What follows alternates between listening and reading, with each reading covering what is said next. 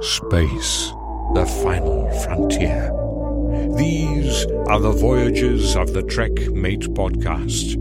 Its continuing mission: to entertain, enlighten, educate, and talk all things Trek. To boldly go where no podcast has gone before. Make it so. Prepare to attack. All hands battle station. Don't worry, we will get to the bottom of this. All right. Ask is a tall ship and a star to steer by. I don't want excuses, I want answers. Am I authorized to enter the neutral zone? How much do you think that tells me about your character? Captain's log, stardate 3541.9. Program complete. Enter when ready. Hello and welcome to TrekMate. My name's Wayne Emery, and it has been some time, so I need to give you guys a bit of an apology because we was intending to get some more episodes out. However, unfortunately, since Christmas, Jude has not been too well. He's developed some issues with regards to his stomach, some abdominal issues that has caused him a lot of pain, and he was hoping to be able to get back on the show sooner. However, he can't sit in one position without being in pain for like some time. So really sorry, but Jude can't join us at the moment. So instead, I have decided that I would call upon my oldest TrekMate in history, Mr. Dominic Bellman. Hi. Good to be back. Thank you for having me, Wayne. Yeah, I should have done a little drum intro. But yeah, all the best to Jude. I was hoping to see him when we did this, but yeah, I wish him all the best. I feel really bad because I was supposed to record with you yesterday, and I messaged you going, my back hurts, I don't think I can do it. But in the context of what you just said about Jude, I feel like a real pussy. You're an arsehole. Yeah, I am the worst person there is. Well, I'm the second worst after Michael Burnham, but let's Oh, well, yeah, no, honestly, don't worry, Jude. And with regards to Jude, we just want to say, I've told him over the phone a number of times, but honestly, mate, just take care of yourself, get yourself better, and you can join us whenever you're feeling up to it. So, we hope that Jude gets better soon, and he has said that if he feels up to it at any point, he will be jumping on, but he's had loads of blood tests and tests done, and he's now got to wait until the beginning of March for his scan because things are so backed up. So he's got to wait until then to actually have his initial scan. So fingers crossed he'll be feeling better at some point, though he does have a feeling it's going to need some form of medical help. So fingers crossed he feels better and get better soon. So today, since this is the first time that we've recorded since it finished, I thought that it would be only fair that Dominic and myself shit on Discovery. We're not going to be diplomatic about it, are we? No. No, well, I've compiled a list. I also, just before seeing you, I watched the sort of quasi beginnings and finals of all three seasons. Mm-hmm.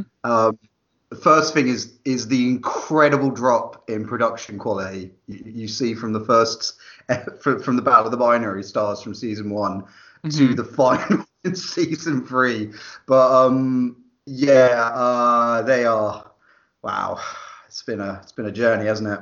It certainly has. So if you are a hardcore Discovery fan, don't want to hear much negativity, we'll see you next episode. Yeah, or just don't listen anymore.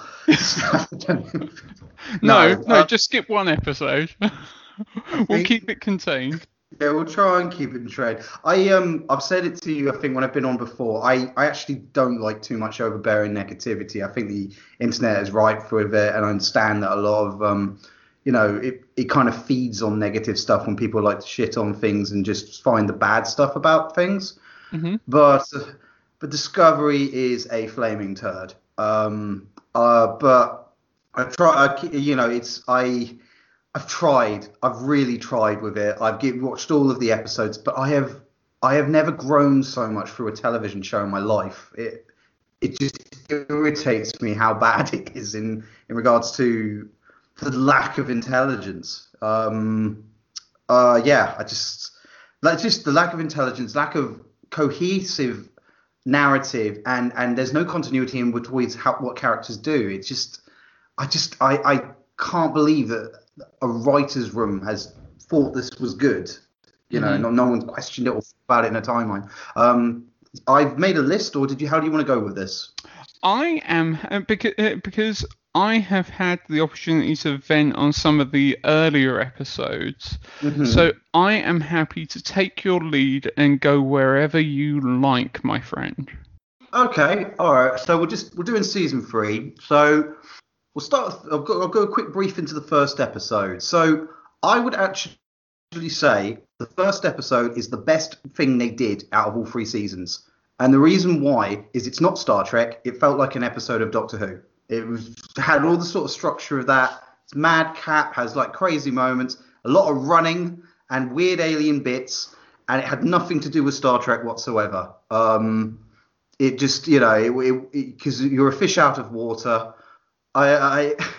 It's so this is. I'm trying to be positive as I start this. That was the first time, and it's like they completely messed up the continuity of the original of the TOS era, and they've written themselves into a hole because they don't have a creative bone in their body. They don't know what they're doing. So they decide to throw Discovery 900 years into the future. And I've been pondering how they would do this since the end of season 2, and the problem with 900 years in the future, when you think about the TNG area, going past that's going to cause a lot of problems, like technology, all of these sorts of bits and pieces.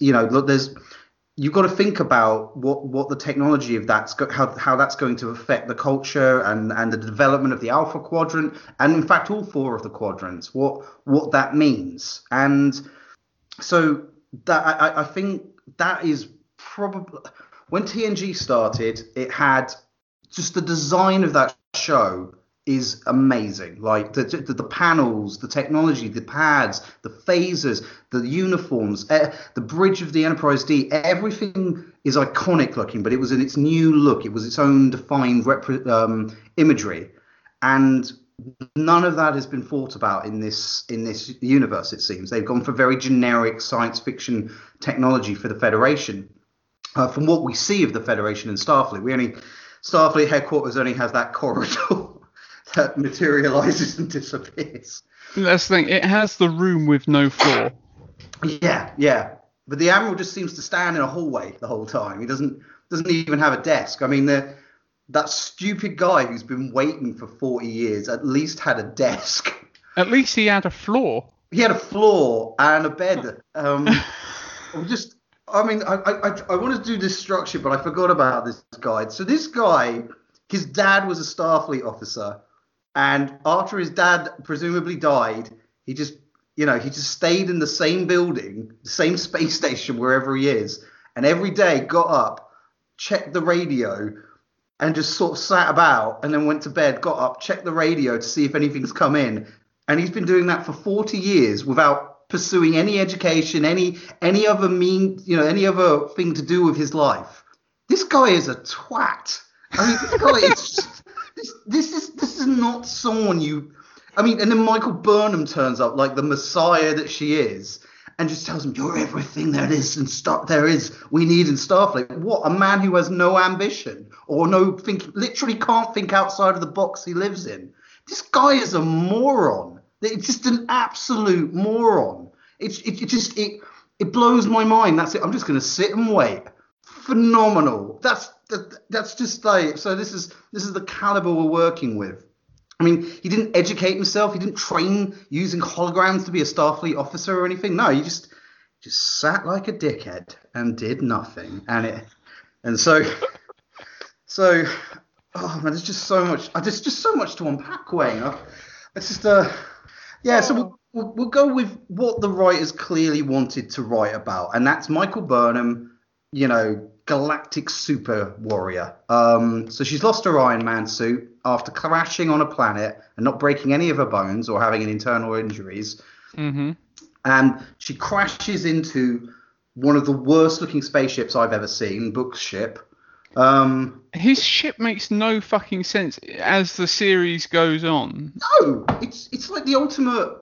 It's like it does whatever the plot needs it to do. It transforms it. Oh. That's the thing. Literally, it comes apart to fit through a hole, and then reassembles itself, like holding each piece in place with tractor beams. Yeah. It is a huge fucking. What's the term? Is the term a MacGuffin? Yeah. There's a really good YouTube channel called The Critical Drinker, and he has a wonderful term called a magical bullshit device. Yeah. And that's it's like the magic wand in Picard. It just sort of, you dream it, it can do it, and the ship just seems to, it can fit through holes and go everywhere. It's literally better than Discovery. It does more than Discovery as well, so he crash lands. Well, he doesn't crash because the thing just doesn't seem to be destroyable. And they then engage in a fist fight, which of course Michael Burnham wins, even though she's half his mass and has literally fallen from space. She's fine, don't worry about it.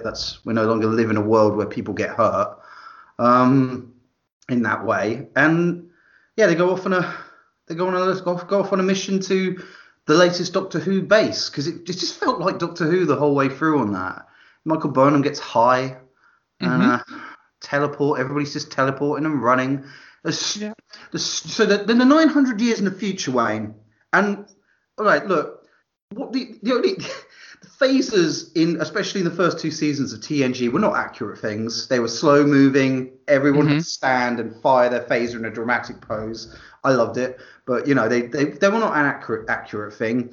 The Makos and Enterprise literally had the most advanced weapons in the world. I love those, though. I love the Makos. And we're in the future now, and you've got the Emerald Chain, which is a mixture of Andorians and Orions. Mm-hmm. And they've got these stupid little trumpet hand pistols that just miraculously appear on their hands. So because everything's like nanotech based until it's not, and they're just so inaccurate. It's the future. This is what we've been reduced to. These stupid trumpet pistols, and they can't hit shit. It's Michael Burnham and Booker. Sorry, I'm going on a tangent. I've been building up to this so much. I'm really sorry. It's good. We all need to vent. Right. So that whole episode ends up with them going, being off, and then the next episode's about Discovery, actually about the Discovery crew, and it's like, wow, okay, finally we're going to see the crew get to actually do stuff, and it's 50% of Stamets and the bitchy short-haired other engineer who they kind of have we're both geniuses, but we have no respect for each other, blah blah blah. What an incredible working environment. And it's about the two of them refusing to go up a ladder for 50% of the plot. It's just those two just refusing to really do anything and go up a ladder and having bickering sessions, and then the rest of them are just panicking as the ship begins to lose control. And Saru and Tilly go to a saloon in the Wild West. And it made no sense whatsoever. And also, Tilly is really shit in this episode as well. Oh, she's really awful. I want to address the elephant in the room thing. And you know what I mean by that, because I don't want to seem awful. But she's awful in this generally as a character, isn't she? She's just... Yes. Just, Yeah, but you can see the seeds of what is to come later in the season of their relationship. And I actually thought Saru actually started off pretty good in it, and he was trying to be diplomatic. He was trying to really be a Starfleet officer, and I thought that was cool. But then Michelle Yeoh turns up as Giorgio, and the show is really about characters like her solving the problems, and she actually dismisses the concept of democracy, and to prove her point she kills beats the crap out of everyone and kills the rest and saves them, thus proving that democracy no longer serves a purpose, and then fundamentally removing a component of Star Trek that has always been a driving force. And that to me is a really bad thing, because violence solves every single problem in this series. There's only one instance of a brief moment of diplomacy and talking at a table, which has always been a part of Star Trek. It was the only time they have it, and that is towards the end of the season. But we'll get to that a bit later on, because that's also ruined by some incredibly awful dialogue. So they have that. Then Michael Burnham turns up and saves them. That's what was most disappointing for me with that episode, is they had spent the entire episode making it about the crew. Yeah. And then the crew were in a situation where the ship was sinking, they needed to save themselves, but no one on that ship could save them except Michael Burnham. Yeah. It really is a massive. It shows. It's like the writers are aggressively just pushing for that character. I get it. It was always meant to be her as the focus of the show, but a shining example is Deep Space Nine. Deep Space Nine had 7 main characters, but that wasn't Deep Space Nine. So really, what that cast was, it had like 25 characters by the end of it, and they naturally progressed and developed. And if the writers were really good, they would have allowed more of that to happen with the crew. I don't know who any of those bridge officers are. There's girl with weird metal thing on her eye. I know she's the pilot. I don't know her name. There's the black actress. I think she's a security guard. I don't quite remember what her role is either. She's normally at the con, isn't she? Yeah, I couldn't. That's the thing, is like I still don't know what their roles are, what their ranks are, and what their names are. And it doesn't mean I don't want to get to know them. Like, they look like an entertainment. Ops? Who was the security guard? They didn't have a security guard. Who is security? Is it the black guy? No. Wait, was it Yum Yum? The one who goes Yum Yum to Giorgio, but then decided to just quit. I have no idea, mate. We're 3 seasons in yet, and the first season, and I don't know who any of these characters are. I don't remember their names, even now. I only know Stamets because I don't know, that name just sort of registered, and he's been a focus point of the season, I guess. Mm-hmm. And yeah, like you said, they really missed a chance with that. I really missed the point for the crew to be amazing and step up and prove themselves in some way. And yeah, it's lost because Michael Burnham saves them. And yeah, I know, that's the thing. The entire episode, for me, that episode wasn't too horrific, but then it ruined itself by becoming Michael Burnham saving the day. Yeah. Absolutely ruined it. One thing though, dude. Yes. You're forgetting all of the times that in TNG, no one else saved the ship except Picard. Oh, that's true. Yeah. He was the only one who ever did it, wasn't he? That's the thing. He would run down to engineering, kick Geordi out the way, and fix things. If there was ever a fucking situation where someone needed their life saving, he'd rip that scalpel out of Crusher's hand and quickly save them. Yeah, you're forgetting about how he always took time to have heartfelt conversations in the corridors with his crew members during those intense moments, often tear-felt, and always making sure to let all of his crew members know how much he loved them and how they were more than a crew. They were a family. And, that was always Picard's thing, his overwhelming emotional state. in between, like you said, like just doing everything else everyone else needed doing. Yeah, exactly. No, there was no form of teamwork in any previous series of Star Trek. This series exemplifies what makes Star Trek great. I mean, I'm to be perfectly honest, I'm just glad they got rid of away teams. I mean, there's nothing more tedious than watching a group of interesting characters going into a new environment and having to deal with circumstances there. It's much better to just have a person that automatically knows everything and is already wiser than everyone, which I think brings us very well to the next episode where they go to Earth. And oh dear, this is one of the worst things they could have done. Like with this one act, they kill Star Trek. It is so bad. Like, and the thing that really irritates me is it's Brexit. We're making a stab at Brexit, and it's like to the point where the liaison they meet is British, and it's like it's just so on the nose. It's awful because it kills Roddenberry's dream. It absolutely kills the dream to suggest that, you know. Yeah, but I love the fact that they try to imply that also we haven't touched on the burn. We haven't even touched the burn. Sorry, we haven't even touched on the burn. Burn. Honestly, the most ridiculous idea ever. That all of the dilithium in the known universe, at least the galaxy, exploded simultaneously at the same time. Yeah. So now they aren't able to transport anywhere except when they really need to.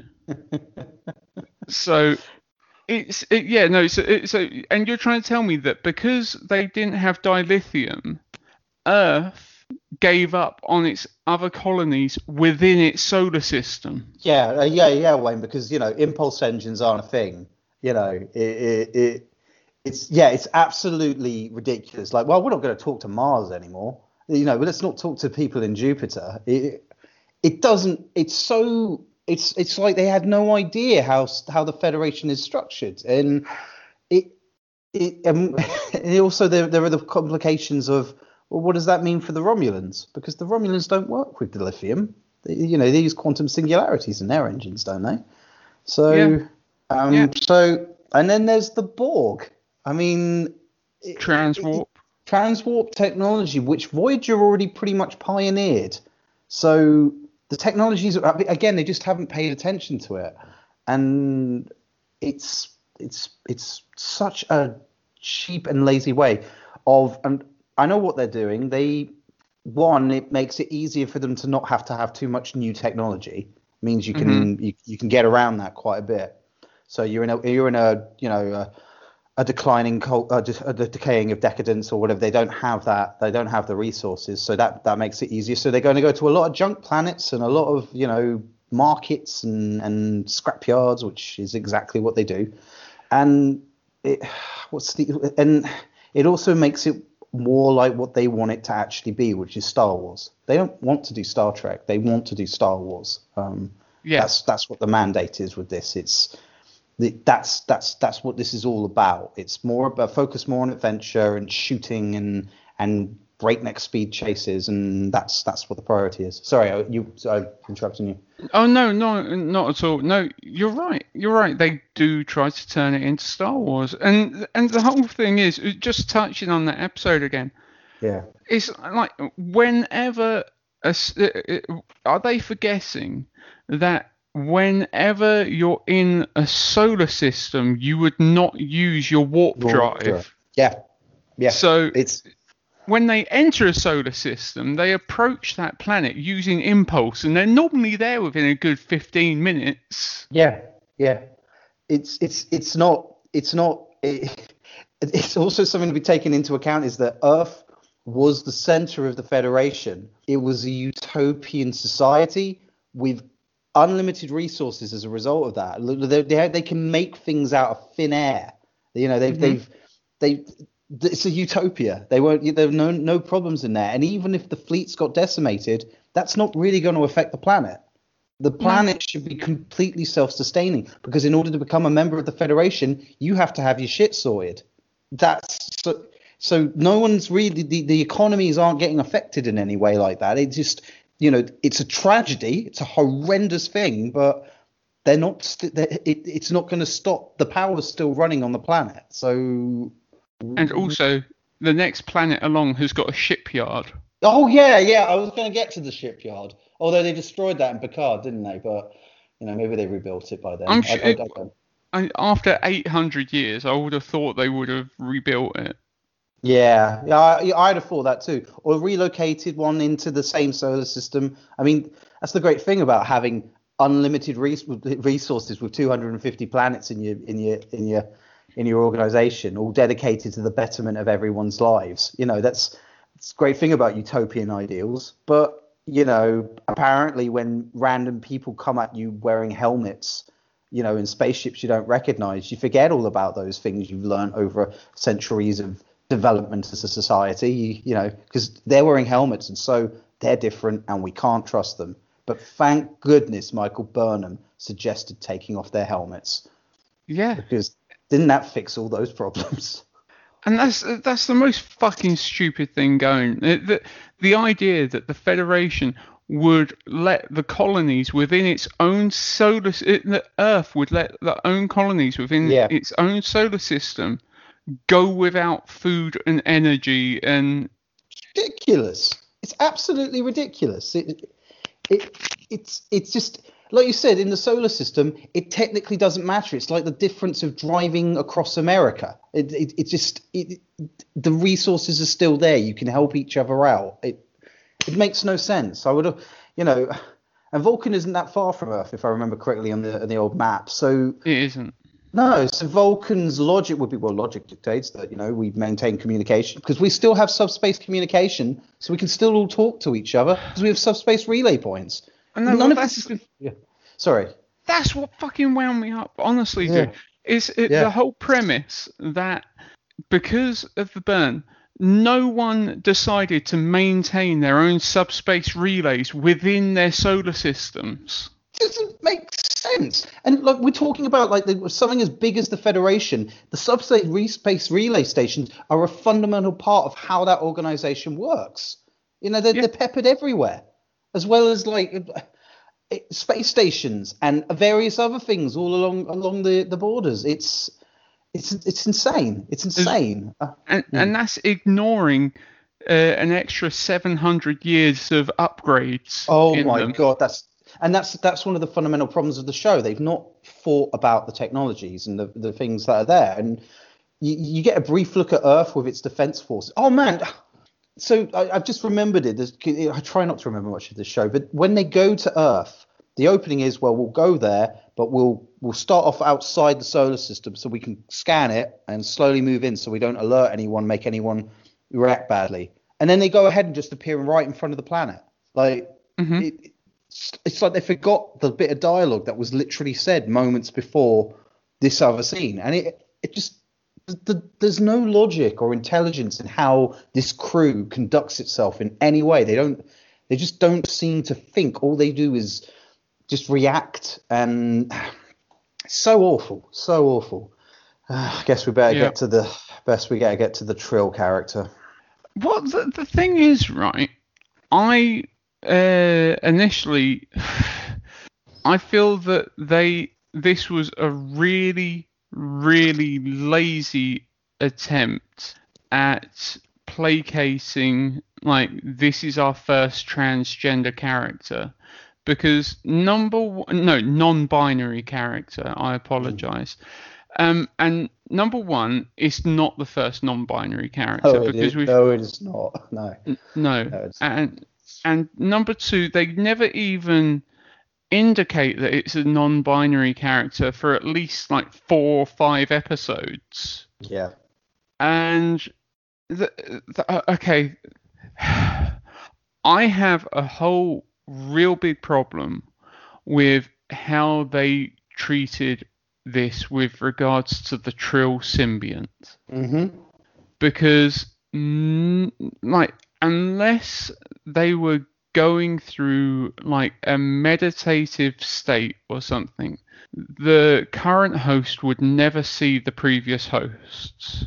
No, it was actually like they heavily cover that in Deep Space Nine. Like that's not how it works, like you said. And then they decide that this human who isn't in touch with the symbiont can then can now see hallucinations of their dead boyfriend, but not only that then it's a sentient being enough that later on in the series it becomes corporeal via the magic planet's holodeck. Yeah. That other people can interact with it. Yeah, power of love, mate. Power of love. It's real CW level writing. You know what I mean by that? Like One Tree Hill, the Flash, that sort of writing of like it. They haven't really thought much about the logic of it. It's more about the feelings that come with that, and it, maybe they could handle it in another sort of way. And this would have been if this was TNG or any other show, if the character started saying I'm talking to my dead boyfriend, they would be doing scans and they would immediately be checking on them, and if not, they would be having counselling and being checked, because this is not something you just accept, especially the situation they're on with a person they don't really know, who started off being duplicitous in the first place. So and as a character, I don't mean disrespect by it. I really don't. What I don't like is how they've been handled. I don't think this was written by people who really understand what they're supposed to be doing. And there's so much focus on having these characters be these representation. They haven't really thought about what these characters actually are. And from if I remember correctly, it's a 16-year-old super genius who was married at 16, and was she a super genius? Sorry, were they I really don't mean that to be rude, but were they a super genius before then, or was it a result of? Yeah. And now they like you said, they've confused what the Trill is. It didn't need to be this convoluted and weird, and it doesn't. It doesn't really add anything to it. Yeah. No. Whilst we're touching on the Trill, though, I've touched on it in a previous episode, so I'm going to be repeating myself. However, I fucking hate what they've done with regards to the pools at the Trill homeworld. Oh my god, yeah, it's bad, isn't it? I mean, seriously. Okay, Right here goes back to one of your earlier points of no longer using effective away teams. I mean, they have a member of, not the crew, but they have somebody with a medical need. Yeah. And the chief medical officer decides that, no, I'm not the best person to go down with you. I will send Michael Burnham because she has... Wait, can she relate? I don't know. Can she relate? When has Michael Burnham ever been in this fucking situation that she's the best person for the job? It's so fucking weird. And he's like, and it's just his reasoning doesn't make any sense. I have a suggestion. Why don't you both go down?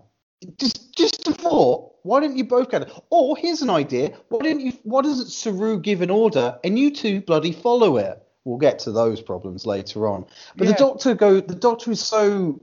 He bears no resemblance to his season 2 version, and there's a point where he's more like a ship's counselor, and I'm not against that. I actually think a ship's counselor is from my teenage years to my older years. I actually think a ship's counselor is an incredibly good addition to the Star Trek universe. But I just, it's so stupid. And this is before we get to what Michael Burnham then does later on in the pool. One thing I did like, I did like that the Trill guards had giant battle axe spears, like when they were in the future. And I was like, this is Star Trek-y. I like this. I'm on board with this. And it was, I just got quite like, yeah, it's like, I was like, yeah, I like this. But then Michael Burnham just kicked the crap out of them and phased them both because she had a gun and they had spears. So I'll give her that. She had the right thing. So they go to the cave and she's supposed to stand watch, but instead of standing watch, she holsters a weapon and just stands around. And then the guards coming and overpower them because she hasn't got a gun out, which was incredible. I mean, that was absolutely incredible. Well, what an amazingly well thought out scene that was. But then, the Trill's having trouble because she's she obviously doesn't know what to do. And instead of the experts who live there, who know all about this, Michael Burnham gets in there with them. Well, that's the thing. It's stupid. It's stupid, but also they introduced this entire thing where to communicate with the symbionts, as you always have done, you get into the pool, you relax, you chill out. But now that human who has a symbiont in disappears into the pool. Yeah.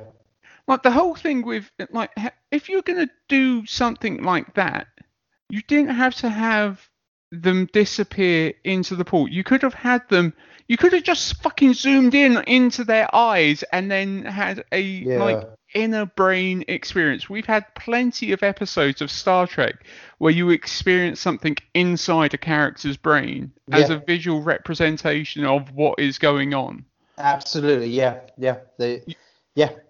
It was unrealistic that then, because then they disappear into the pool, and Michael Burnham, as you said, the person who has not got a fucking clue what is going on, jumps into the pool, lays back, has the same grey eye effect, and then disappears into the pool, but disappears into their brain.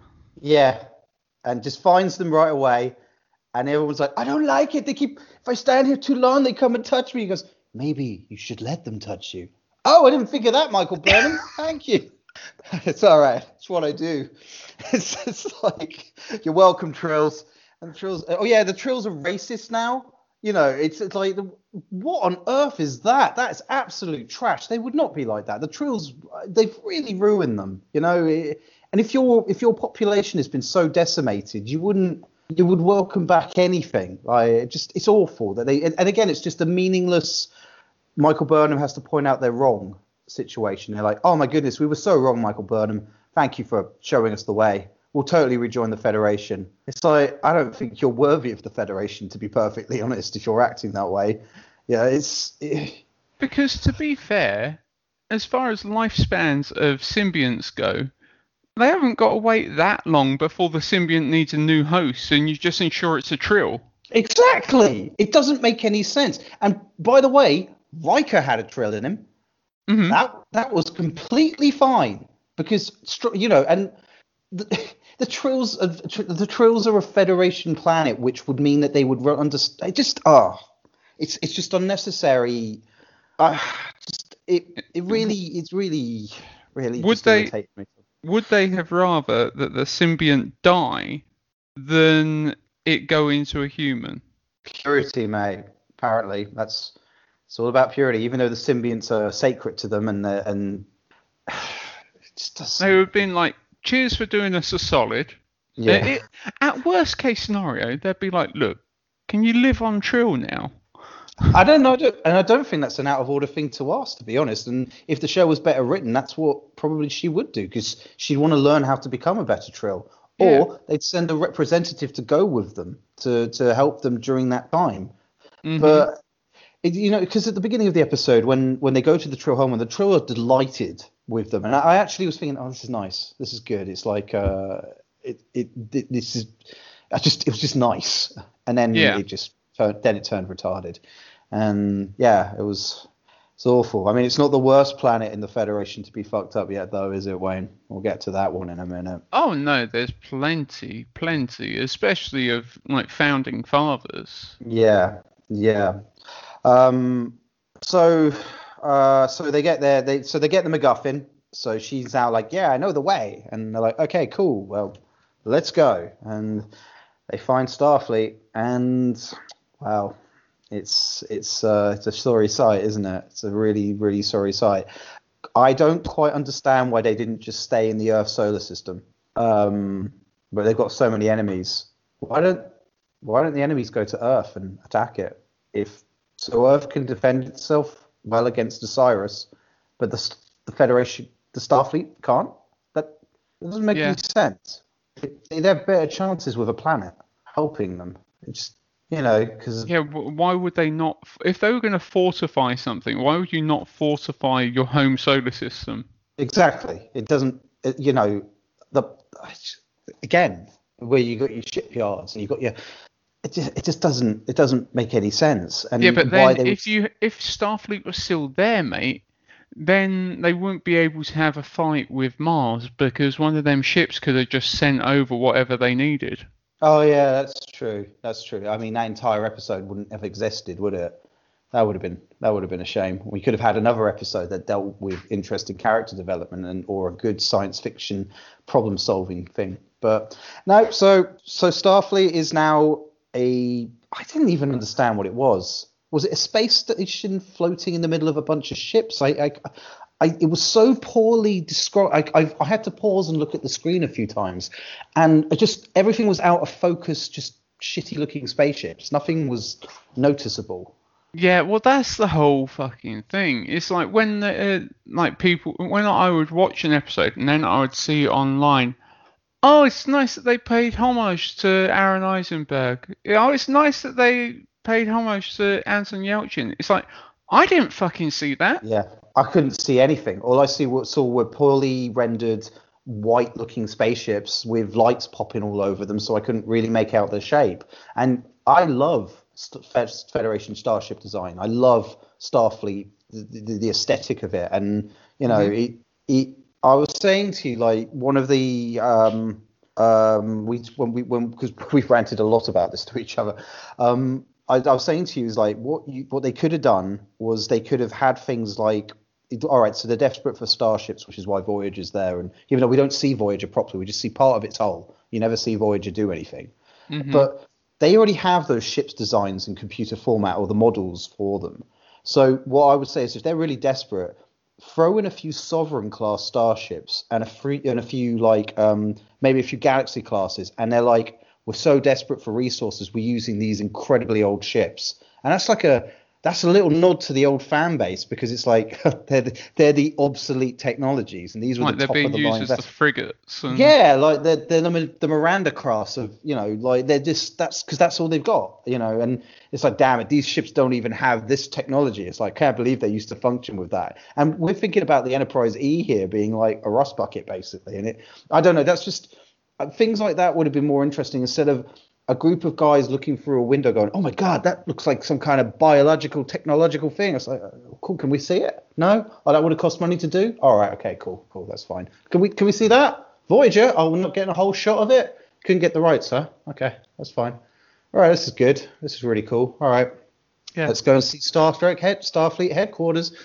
So they meet Admiral Vance, and I like Admiral Vance, actually. If there was the one character in the series I actually quite liked, it was Admiral Vance, because he was the closest thing to a Star Trek character, a Starfleet officer they had. I mean... Oh, you remembered his name. Yes, I did, didn't I? That's good for him. I also thought he had magnificent hair and a beard. Just a very pleasant man to look at. And I liked his accent, so, yay. And yeah, so he quite rightly doesn't know what to make of them. Sorry, do you mind me going on like this, mate? Or is you it... go. You fucking right? Go. All right. Do stop me if I go droning. But yeah, he quite rightly, this ship turns out of nowhere because they have no record of it, because they all promised to lie and pretend Discovery got destroyed, because that makes sense in season 2. And basically he's going, I don't know who you are, I've got to check you out. And they're it's understandable. They don't know what to make of them. And then, perfectly honest, if this was TNG area, they would have absolutely. We would have had episodes of them being debriefed. Mm-hmm. And one thing that comes up is that the crew will be reassigned and you'll be split up and moved around. And Saru and Michael Burnham's number 2 now. Sorry, number 1. So Saru. Yeah. Sorry, this is an important thing. They vote Saru in as captain. So that's, instead of using the chain of command, because they don't really know what that is, they vote Saru in, and Michael doesn't want to be captain because, she's a rebel who had multiple hairstyles. That's the whole thing. It's like, why is there an argument? Saru is the first officer. Yeah. So he's the first. He's the only person who we know has a rank. Yeah. So it's absolutely and we don't even know the rank of half the others. We know Ensign Tilly and Commander Stamets, but Stamets is not a command like an actual leadership type person. He's a jackass, and he's a super genius, but he's also vitally important so we have them being not really getting a debrief. They're being talked at. Oh yeah, we gotta probably separate you. And I was like, I actually don't agree that you separate the crew. They're dealing with enough shell shock as it is, and what they need to be is stood down and given briefing, have a time jump or anything, and have them educated. But instead, the Admiral just starts sending them on missions straight away. And the thing they should have done was he should have assigned a captain to them from that era with a security officer and probably a small contingent of that era's Starfleet officers to bring them up to speed and to integrate them and to get them to go there. And you have automatically, from a writing point of view, a dynamic that's more interesting. You have, from the perspective of the Discovery crew and these new people who are probably quite jaded, quite defensive, and the two groups can learn to work with each other, but that doesn't remotely happen. Instead, they just suddenly just give Discovery information when it needs it, and they send them off, and it's stupid. It doesn't make any sense. And the major problem, one major problem, is that Doctor should not be practicing medicine. He is 900 years out of date. That is it's just an unthinkable thing. He's basically using leeches compared to everyone else, but it just isn't thought. Yeah, well, that's the thing. You're right. They would need retraining, especially. Well, no, they don't, mate, because they get given 900-year new technology and know how to use it instantly.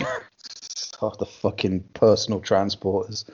They make zero sense. They don't even tell the bloody communicator where they want to go. No, they just give it a double tap and then they just pop off. And there's that hilarious running joke of the alien guy just popping up everywhere.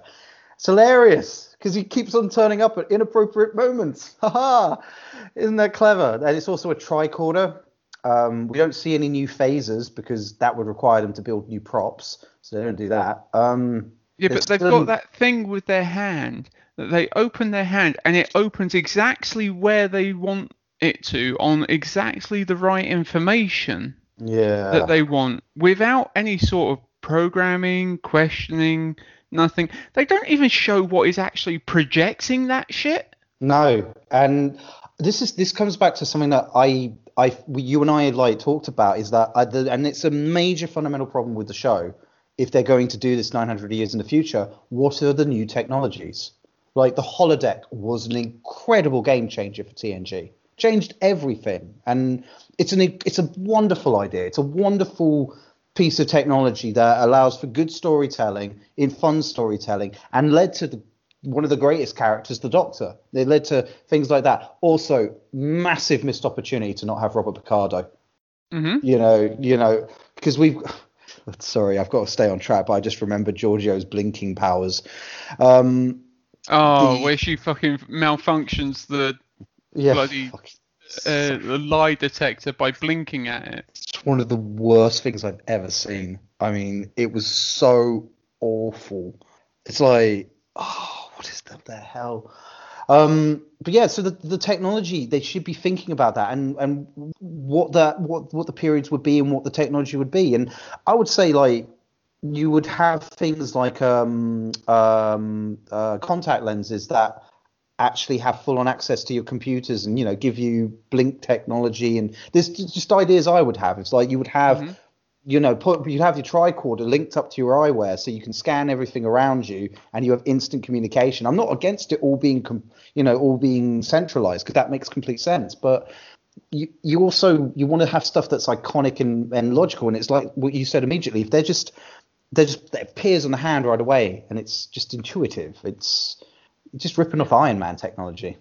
Yeah, and the thing is, there's no explanation as to how any of it works whatsoever. It just works. Yeah. And the thing is, you're right. It's like we're getting into a situation now where augmented reality is becoming more of a thing. Absolutely, yeah. So I absolutely get that. However, it needs to have some form of common sense. Whether they're wearing like a fucking glass like bloody Wayoon wears in DS9 or something else, there needs to be some form of common sense. Yes. Yeah, there needs to have a functionality. It needs to be durable as well, because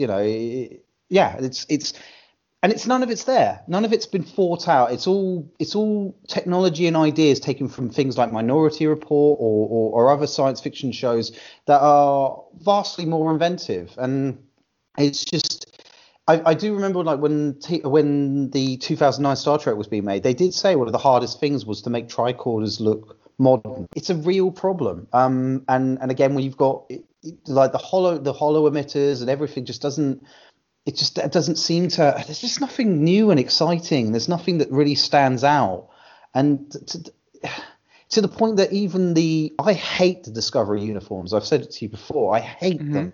Burnham looks like she's wearing trainers, and they're gaudy and they just look awful. But I truly hate the Starfleet future uniforms. They look like communist Russia uniforms. They are dull. Great. They look like Thunderbirds, actually. They're just terrible. If they wanted to like really pay homage to previous series, could they not have like gave them very similar uniforms to like the Time Police and that come back? Yeah, that would be awesome, because that uniform looks cool. And if you want to go for that darker look, that would be more interesting. You're tying it more into that continuity, but I guess it's budgetary as well. So. And also, going to your thing of like, I think like technology like being installed in you to actually run it, like having like chips in your brains or whatever. Yeah. And like obviously you get close to a thing like with regards to the Borg and things of like, where do you find that boundary?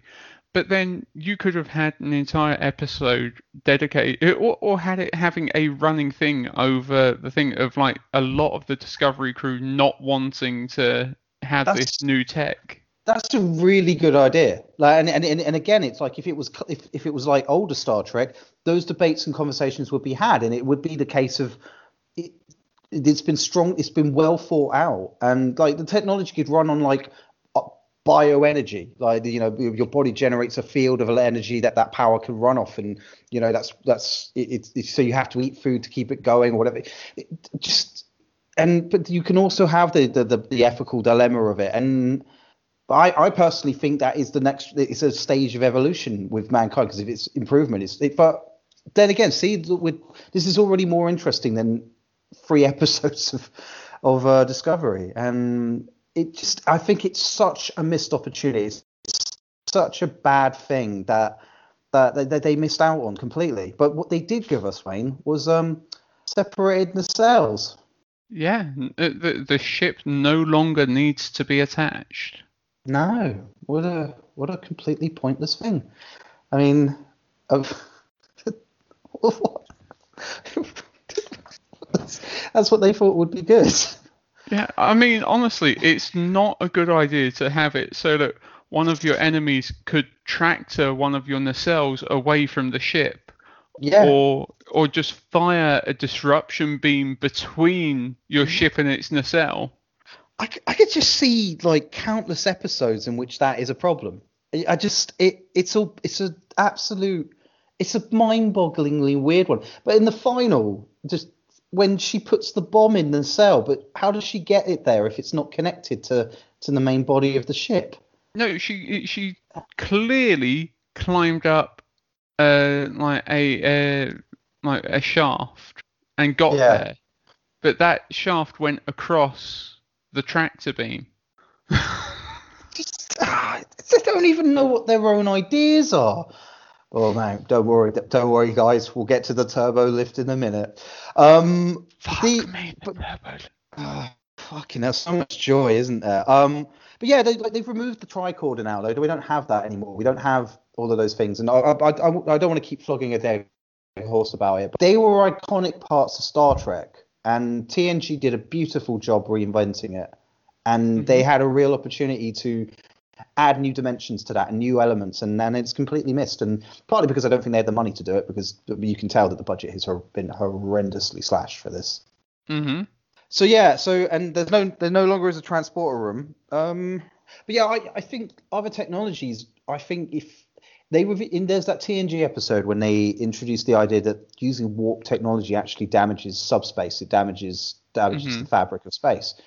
And it's like an example of carbon-based fuels. That's what they're doing really with the story of it. So I believe that the Federation would put research into the development of better technology to travel by, safer energy-based technology, which I think would be the transwarp drives or alternative-based fuels, which would mean they could travel greater distances. Because by that point, I'm not saying the Alpha Quadrant has been completely explored, but it's pretty much, that's not really the area they explore anymore, and they can go further, thus telling newer stories with a different political landscape. That's wow. But sorry, also at this point, would they not have investigated other technologies, like say the caretakers? Like huge transport technologies, or the technology that planet in Voyager had, where they could transport like 20,000 light years. Yeah, that's exactly what. Because you would have. I'm not saying that the Alpha Quadrant would become fully the Federation, but at that point, I would think that they can transport themselves, and that's another thing. Like, transporting entire ships would be the thing, like you did. Sorry, Wayne, like you're saying that would be something I think they would have developed in order to make journeys easier, so they can send them out further, and then the ship makes its own way out while it's out there, and it's a better way of exploration, a new developed way. You still have to journey for ways, and it doesn't take away that part of Star Trek, but it's way more interesting, If they had fucking big like space stations that positioned every 15,000 light years that were like hubs. Exactly. Yeah, that's exactly like I've got my own I've got my fan script about a kind of quasi sequel to Voyager, Wayne, which kind of utilizes that sort of idea So basically, the Talaxians are going to join the Federation, and they need to set up a way of getting around. But anyway, it just kind of, oh man, I think this is an extremely important thing that they've gone wrong. But because they want to they want to bring everyone down technologically so that they can tell their stories the way they want to tell them. They don't care about that sort of stuff. It's all about spaceship battles. And yeah, it's just such a shame. It's such a shame that we didn't get to have that. I know we're going all over the place. Yeah, that's fine. So, seeing as we're fucking going all over the place, I can't hold back any fucking longer. Let it go. Let it go. If you haven't seen the finale, go and watch it and then come back. You're fucking telling me that the burn, this big event that destroyed all the dilithium in the known galaxy, was caused by a little boy screaming so loud on this magic planet that it destroyed all dilithium? Yep. Fuck off. Oh, didn't you hear the Doctor's explanation? It was completely logical. I know, but that's why after you were talking earlier, I've been clocking this over in my head, because season 1, Dr. Colbert was one of my favourite characters. Yeah, then season two, I was like, oh, they're ruining him, and now I just think he's a quack. Yeah, he's terrible. It's just that whole line though. That whole sequence is so bad. Like, and before I even care, but Saru's character's ruined by it as well because he goes from someone who's slowly becoming a good captain, and they did show it, to becoming frankly compromised. Even the Admiral says you look compromised in this, and it's just. Oh, it's so bad. The burn is trash. The burn is such a disappointing idea. It's at least it wasn't Michael Burnham's mum, which I really thought it was going to be. I thought because she's teleported in the future and she would have caused the explosion or something. But I know. Funnily enough, because Jude hasn't gave two shits about spoilers with it, so he doesn't want to watch it whatsoever. Yeah. And I just said to him, "Okay, mate, take a guess at what the burn was caused by." And his first thing was Michael Burnham. That's what everybody thought. But there was a good chance it was going to be. There just really did seem like there was a good chance that was going to be the case. It was honestly, disappointing. Yeah, but not only is the concept stupid, but the fucking origin is even stupider. Yeah. It makes no sense, and that entire last episode is a clusterfuck. Oh my goodness, is it mess. Bad? It's so bad. Like, hey, do you remember the wheelchair bad guy? Yeah. You're in the future, mate. You can have robot legs. What the hell is this crap? I'm a super genius who likes to listen to classical music. It's like, okay, mate, all right. Oh, but mate, and also because it's like them last 3 episodes I watched back to back. So it was mate, you might have cancer. I definitely fucking do, because that is a triad of shit. And triad of shit. And the whole concept, right, is okay, your ship is being attacked by people that you know are your enemies. You are being boarded. At what point was it not a good idea to set the fucking self-destruct, seeing as you have the most important ship in the fleet, apparently? Yep. Or at least have all your crew carrying phasers, have everyone armed and ready because of a battle station alert. You know, just should we? But also, when you do escape from being captured, no one is shooting to kill. No, it's the one time. You've been fucking boarded. You take all of their lives. You do not discriminate. No, and it's not like you could really tell the difference, because did you notice they all had to wear motorcycle helmets? Yeah. It's almost as if to save money on the costume designs and everything. I guess Osiris's makeup took up all the budget. Oh, it's a save actually hiring more than 4 extras. Oh yeah, that's that as well. Yeah. Just it's so crap. Oh my God. It's you put it very well. It's a clusterfuck, and it's nonsensical. It's stupidly violent. But it's that classic thing they like to do at the end of each of their seasons, though, where everybody comes to help them. So, do you remember when they had to go to the future so that the sphere data wouldn't combine with an artificial intelligence and thus destroy all things in the universe? That was their reason for going there, even though they killed the artificial intelligence, thus saving the universe. But that doesn't matter. So, do you remember when the sphere data combined with Discovery's artificial intelligence and thus formed its own life form, and no one batted an eyelid? No one. That was what they were going to the future to stop. Yeah, so the thing that they were trying to stop has now happened to Discovery, but it's okay though, because it's showing excerpts from 1940s comedy shows, because apparently they couldn't get Seinfeld. It's just absolutely like, it's so, and they don't really do anything with it. But Saru's like, oh yeah, okay, that's cool. Yeah, that's fine. I'm going to have a dinner party with my crew while they have nervous breakdowns. And, for some reason, Giorgio's going to be there, even though she's Space Hitler. She is a mass. We haven't even got to the Mirror Universe episodes.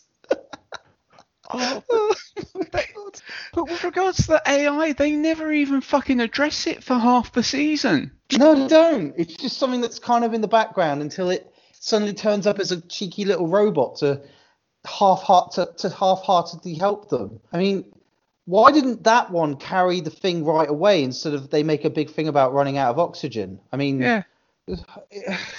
It's another plot point, like another thing that is an ethical dilemma, a situation with, is it right to have a ship that's alive, which is effectively what they're saying.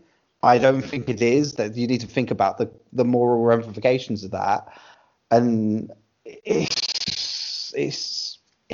would have been an episode. It's so bad.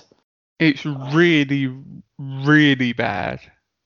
And these are things they don't really tell the Admiral, because they don't have briefings when they talk. And the Admiral's like, by the way, he has like a meeting with all the Admirals with Saru there, and he's like, yeah, Discovery's got a spore drive, but this doesn't leave that room. But everybody already knows. Everybody knows about the fucking spore drive. They're jumping left, right, and centre. Yeah, they're going everywhere. They're like, so that doesn't really mean anything. And so let's get to the thing that really bothers me. And one thing I've noticed that a lot of I've gone on not forums, like on comments pages and stuff on everything that's been said, and you've seen some pretty vile stuff on there. But what I've seen with the general reasonable people who like us, who are really disappointed with the show, probably the fundamental problem is the complete lack of professional conduct of the crew, and in particular a near to non-existent hierarchy. This is a quasi-military organization that has been written by people who don't understand the structure, how that works. And I think it is absolutely paramount to Star Trek that they are professional in all things. Their conduct is, the emotions do not have a place when you're when you're commissioned on a mission. I understand that you care about people and you want to help them, but you crack on with your task and you do your role and you don't question your orders and you don't stand around and have heartfelt talks during things. You crack on and then you deal with it afterwards. It's something that is always been what Star Trek is about, and Discovery's always been doing it wrong like that. But this season's been unbelievable, like unbearable how bad it is, and the culprit has always been Michael Burnham. And the episode in which when she disobeys Saru's orders, goes off and does her own thing to rescue Book, comes back, and she gets a proper bollocking. And it's like, good, this needs to happen. Not before she has the most awkward elevator kiss scene with Book I've ever seen. It's so bad, that scene. And it's interrupted by the teleporting joke, but it's so bad. But what really angers me is that after Vance gives her and Saru a bollocking about it, then Saru's like, you're no longer my number one. You'll still have your rank, but you will no longer have your position. And as he walks away, Burnham just says, Saru, you're doing the right thing. And it's like, fuck you, Michael Burnham, you psychopath, you sociopath. She has to have the last word to prove herself to be right. And if she had pulled that shit with Benjamin Sisko or Picard or Janeway, she would have had her arse torn out. Like, just absolutely, it so irritated me, that scene. It angered me so much. But then in every other episode, she's in every meeting still. Mm-hmm. She's got all of the, it makes me so angry. No, she shouldn't be a senior. She shouldn't be a senior member of the crew, so she should not be involved in any of those meetings. No, absolutely not. She's lost that opportunity. Lost that right. And the show doesn't do anything about it. There she is. And like, the following episode is the Vulcan episode, I think, and she just straight away is telling the Admiral what to do again, because the writers are so in love with her that she doesn't have to conduct herself as a Starfleet officer, because they don't really know what that is. Mm-hmm. And it's so infuriating, and which leads to the most ridiculous thing of all time, Tilly becoming a first officer and thus becoming captain, to the point where she is again voted in by her colleagues. That's not how it works. No, it's fucking ridiculous. At what point did any of it? Why was there not one member of that crew who was like, are you seeing this shit? Yeah, I'm not cool with that. I've been in Starfleet for the better part of 10 years. It's like, the fuck? It's ridiculous. It's the equivalent of Wesley Crusher being given Riker's role. That is the equivalent of this. I never thought I'd say this, but she ain't no Wesley Crusher. At least he's got skills. You know, I never thought I'd say this. Yeah, But can you imagine O'Brien being okay if Cisco was like, just let you know, everyone, Nog is now first officer. it's like Chief of Operations, Chief. You can still make the tea. Yeah, but honestly, no, but just his personality alone, O'Brien would have lost his shit. Worf would have been breaking things. He'd be going crazy. What is this? They You actually have dishonored to- this uniform.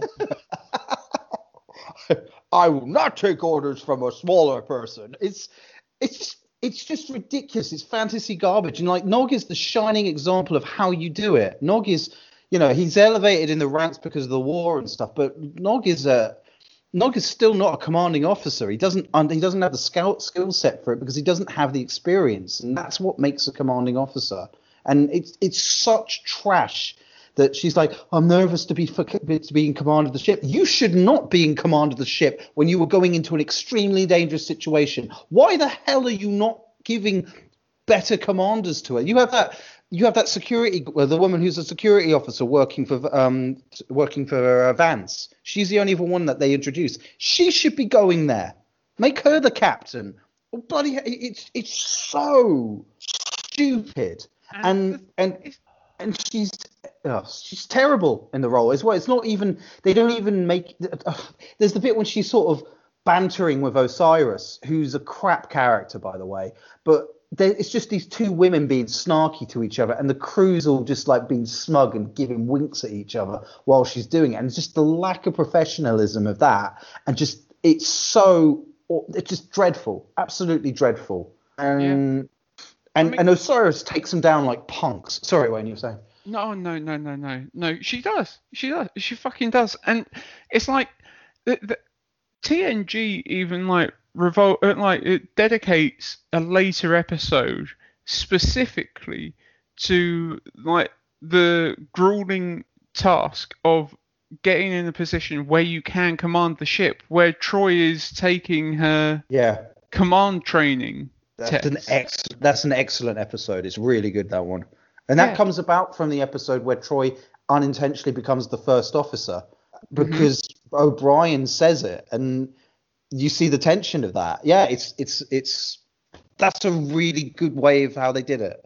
Yeah, exactly. And that episode where she has to take command as first officer because she's the most senior ranking member, and she's got like the fucking ensigns and lieutenant commanders and like going like, no, she's counselor. Yeah. Fuck her. And O'Brien, who doesn't actually have a rank because he's not an officer, is the one who points out that she's the one in charge, and they're like, fuck, yeah, she is. And you know what? They get a little snarky at first. Ensign Rose being Ensign Rowe, but that's what she does. But ultimately, Troy does it, and she does the job right, and she does it. It's stressful, but it's a believable situation because she's not an idiot. It is ridiculous that Tilly would be placed in that charge when she has no battlefield experience. She has not commanded the ship. It is utterly ridiculous. But don't worry, she's got the little nipple to rub when she's in trouble. Absolute fucking garbage. Like, that's rubbing that under there. That's gonna soothe everything. Yeah, soothe it all. Don't worry, be there the whole time and just be snarky and make cool backhanded comments. Oh, by the way, Discovery's got a cloaking device. Let's just throw that in there. I mean, I actually was. I think I said to you in text. It actually was. I fucking forgot. They never even fucking mentioned until that point that they had installed a cloaking device. No, it's just. Oh yeah, we've got a cloaking device now. Click, and it's just instantaneous, and it's. So why, whenever they're getting approached by anyone else that ever gave them bother, would they not go, okay, then we're going to go into this situation cloaked? Yeah, like all the time, Wayne. Just go in all the time. And so fucking stupid. Like, can you imagine the tactical superiority of having a spore drive and the ability to stay cloaked? It just, because you'd be like, okay, then we're going to jump in behind that moon, whack on the cloak, and we'll be fine. Yeah, absolutely great. Go and beam in, go out, right, spore drive, black alert, boom, go.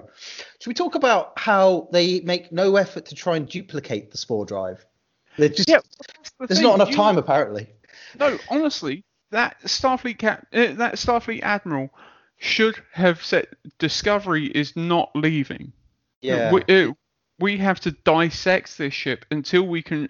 Seeing as we have no other means of transportation, we have to replicate this. Yeah, and it's 900 years in the future, and we have super geniuses, so it's fine. Hey, do you remember when the trans non-binary character just the Traveler? What the sorry? Oh, sorry, I thought you was talking about the Traveler. Oh, no, you were talking about the Trill. No, the non-Trill. The non-binary non-Trill just decides to upgrade Stamos's interface without checking with anyone. Just went ahead and did it, and just built new interfaces. Just did it because you're allowed to do that, because, you know, I think because she's a super genius. She's 16 years old, so she can do everything. Everyone's a super genius. Except that they're all over-emotional morons. Oh, the thing is, right? Yeah. Oh, there's so much that I have all of these thoughts that just keep on spewing out of my brain, and it can't process them quick enough. That's all right, mate. I've made lists, so like we're getting really getting into that. But it's like, again, like so here's another one. So you've got a diverse, interesting collection of crew members. I actually don't mind. I didn't really mind for 1 second that there is a minimal amount of white male characters. I have no problem with that at all. Look, I don't care about what I care about characters I like. My favorite captain is Benjamin Sisko, and I like Sisko for who he is. I think he's an amazing captain. He works on so many levels, and and before you go into his color and his race, you know, that's just one aspect of him that I really like. I adore Janeway after watching all of Voyager recently. I love her character because she's actually flawed in many ways, but she's also fundamentally is a good person. But also she runs that balance of actually being a very caring, very nurturing person, whilst being the utmost professional. Yeah, she balances being the mother, but also being that paragon of what Starfleet, what the uniform should be. But sorry, I lost my train where I was going with this. What was I saying? Sorry. Okay, how wonderful. Oh yeah, so it's the representation on the cruise, and that's great. Like I said, if they actually had characters, like if they developed them, that would be fine. But something I found really kind of nasty was the segregation of the characters in this, and I'm talking about how the black characters only interacted with each other, and the LGBT characters only interacted with each other. Like, they don't have any teamwork going on with the rest of the crew. It's only Book and Michael off on adventures. The really clunky Stamets and the Doctor becoming surrogate parents to the Trill, and they don't do any other interaction with the rest of the crew, and it really stuck out to me. I found it really quite off-putting because they should all be just working together, you know. It just really missed opportunities because they're so focused on having that representation that they're not even really thinking about the fact that the idea is in Star Trek that everyone is equal. There is no issues with gender or race. We're way past that crap. We literally it's such a ridiculous notion to us now that we are now you just work together, you know, and it's yeah.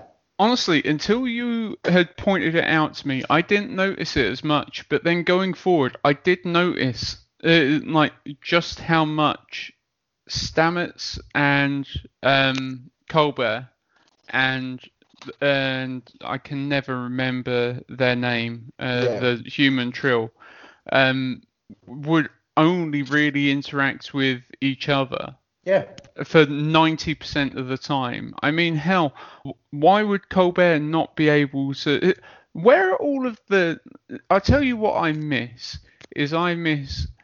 like long, heartfelt conversations between different people, but not just crying. Yeah. I mean, like dissecting their actual problems, but like discussing it with other crew members. Yeah. That was the best part. Sorry, yeah. Yeah, go on. No, you carry on. No, because it's like when there like would be an issue, why would Colbert not be able to be talking to one of the other crew members that we don't know their names and be discussing it? Yeah, and again, you're developing those characters and those rapports, and it's how you get things like the Lower Decks episode of where I've forgotten the nurse who's Beverly's number 2, and she's been developed the whole way through. She's in the background and she gains more in the it's just they don't. I don't think I see them interact with anyone outside of because they're always in the engine room. But they're never really having staff meetings, or there's never a staff meeting. That's really something that sticks out. They never have a sit down at the table and go through, well, what are the options? How are we going to deal with this? The only conversations they have are in corridors between each other, and it's bad. There's no teamwork. There is one scene when Book decides he's going to be a Starfleet. He's going to be a Starfleet guy, and someone says to him, "You've got to start reading the menus," and you've got a bit when they're working. Oh my God, the distress signal. Sorry, Wayne. Oh no, go for it. The distress signal from the Kelpian ship that's encoded. What the fuck is that? Why would you send a distress signal that's encoded? So you'd be sending it in every single fucking language. Especially as they've established that the Kelpians are a member of the Federation. Yeah, it doesn't make any. But it's a mystery box within a mystery box, because this is Alex Kurtzman Star Trek. It's got mystery boxes everywhere. So you have this scene where they're trying to work it out, and super genius Trill has worked out an algorithm that will slowly make it decoding, because nobody else can do it. So, oh my God, she's some kind of genius. So she's got that happening,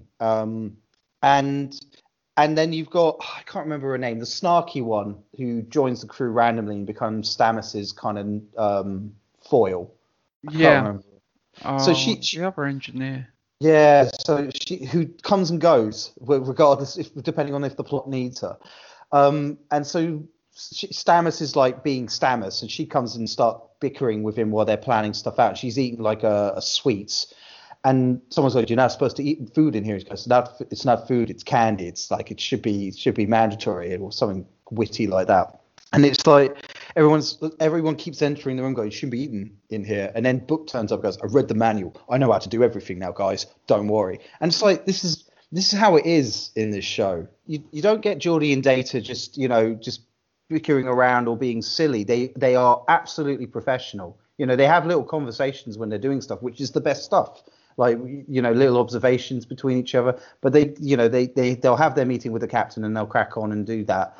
And what you had with this scene was just they're having sort of the closest thing to a staff meeting they have the entire season. And it's just the engineering crew in there. And you got Tilly and Stamos and I've forgotten her name now. The snarky one, just having their sort of bickering, bantering. We're working out how to get this encrypted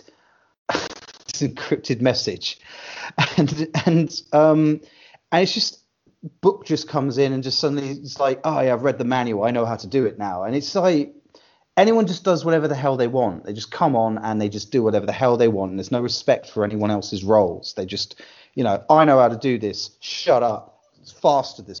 Actually, you know what? I don't like Admiral Vance at all. I think he's a fool. He's a pushover. Yeah, he's a complete pushover and fool. He should be absolutely cracking the whip. And it's just... mate, honestly, but before it leaves my head, Mm-hmm. you have touched on something that I think is perfect to touch on right now. Yep. About how people suddenly learn new skills, and in particular how Book suddenly learns Yeah. new skills. He read the manual, mate. He read the manual. Okay, so Book can now communicate with the tardigrades and the fungus that the stupid spore drive works from, and he can just ask the mycelial network, please take us here. No sort of even connection to anything, just standing there hoping. Do you remember when he and his brother saved the planet with the power of friendship?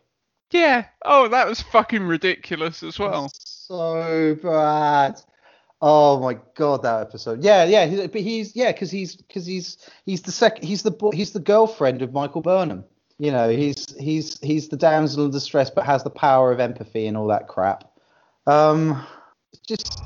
It's like there's no science or some concept of science. It's magic. They don't have enough. There's no scientists or people who have any background in science working on that show. They have no consultants or anyone there to think through what they're doing or what they're saying. They're using magic. Like everything It is Harry Potter in space. Yes, that is exactly what it is. It is Harry Potter in space, where everything it works. Don't worry about it. There's no explanation as to what it is. Like one thing we left with the technology. What is it? Programmable matter, nanobots, basically. Yeah. That should be a big deal. But that should be something that's quite a lot of focus on. But they don't go into that a lot. You know, we just briefly see them build a bed for that idiot who waited out there for 40 years on his own. At least that's the most usage of that technology I've seen. It's just trash, absolute trash. There's. Should we talk about Vulcan? Yeah. We won't dwell on it too long. It's ridiculous. It's awful. It's awful. How dare they use footage of Leonard Nimoy? How dare you? Well, they had the fucking. As soon as I saw that the episode was called Unification 3, yeah, I was like, what the fuck is this? Just the shit, has to quote Picard, the sheer fucking hubris to do that. It's so, and it's like the Vulcans aren't Vulcans in that. They're quite emotional and bitter. The Romulans don't really make sense. But I can't remember what they've called it. It sounds terrible. I can't remember what it was. It's no longer called Vulcan. But it's you would change the name of the homeworld because other people have come to live with you.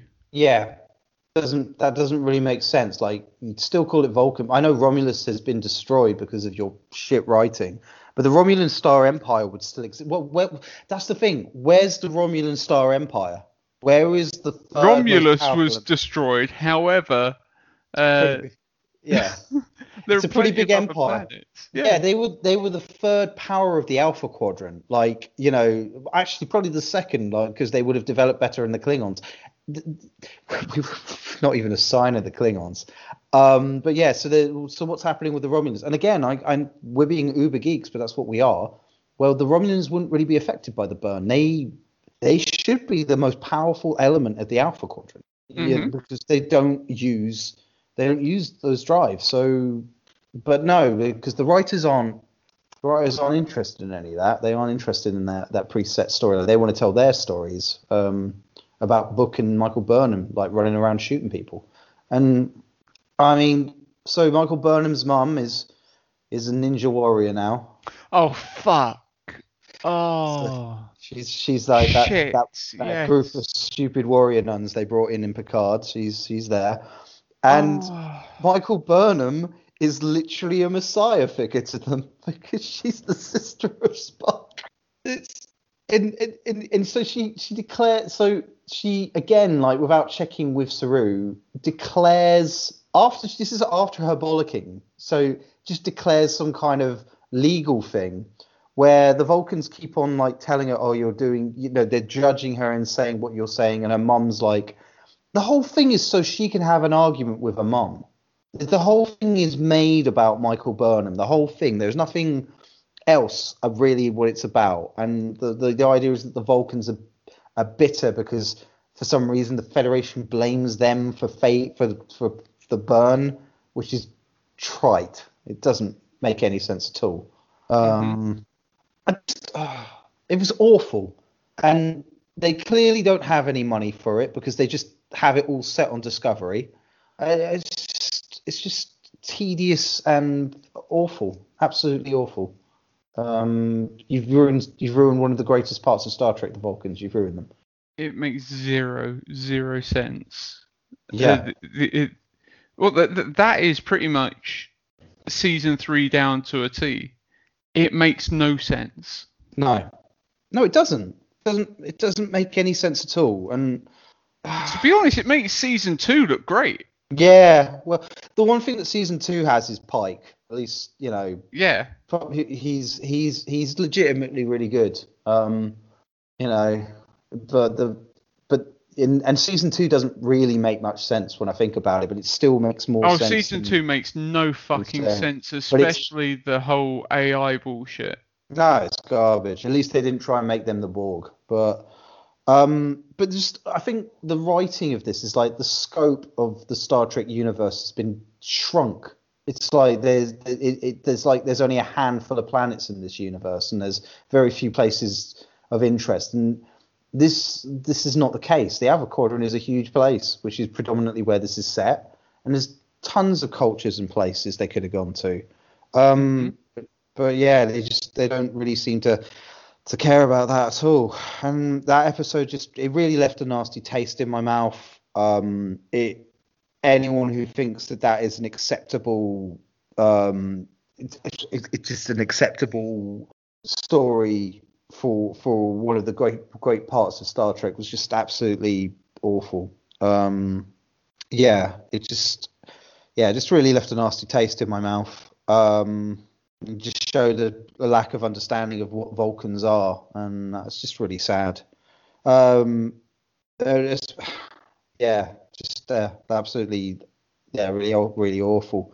What else is What else haven't we shit on yet? I mean, I don't want to dwell on it too much because the agenda politics really annoys me. Because it's more important than the science fiction and the stories, and a lot of those 2 new characters are purely there for ticking boxes, and they don't really feel like characters to me. It's just again like other things could have been focused on. The rest of the crew could have been focused on, and seeing them interacting with the rest of the crew would have been a nicer thing. The action's really awful. Like the fight scenes between everyone, like you have Giorgio and Burnham just can take on 10 men at once, like backflips and kicking. They fight like Black Widow from the Avengers, and that's not what Star Trek is. There's an element of realism with the fighting and stuff. I mean, I wouldn't say the combat is the most exciting, but there was an element of Star Trek that kind of worked there, and it's just horribly violent. The episode when she rescues Book from the internment camp, where they steal that exploding bomb thing from Running Man, because they don't have an original idea. They steal ideas from everything. I think the plot's from something else as well. I think it was from Andromeda. I've heard that's what they've stolen the plot from. But the ending of that episode, they kill everyone. They calm down and they kill everyone. They shoot everyone. Like they blow up all the ships. They shoot at everything that's there, and that's not Star Trek. It's not. That's not the solution to it. Which I guess the Emerald Chain. So, what are your thoughts? I couldn't give 2 shits. It's bland, boring. Yeah. It's like the giant spaceship that ate other spaceships. Oh, that is fucking ridiculous, right? That is ridiculous in the sense that what winds me up most with that. Okay, fine. Have a huge spaceship that is almost like a mobile starbase. Okay.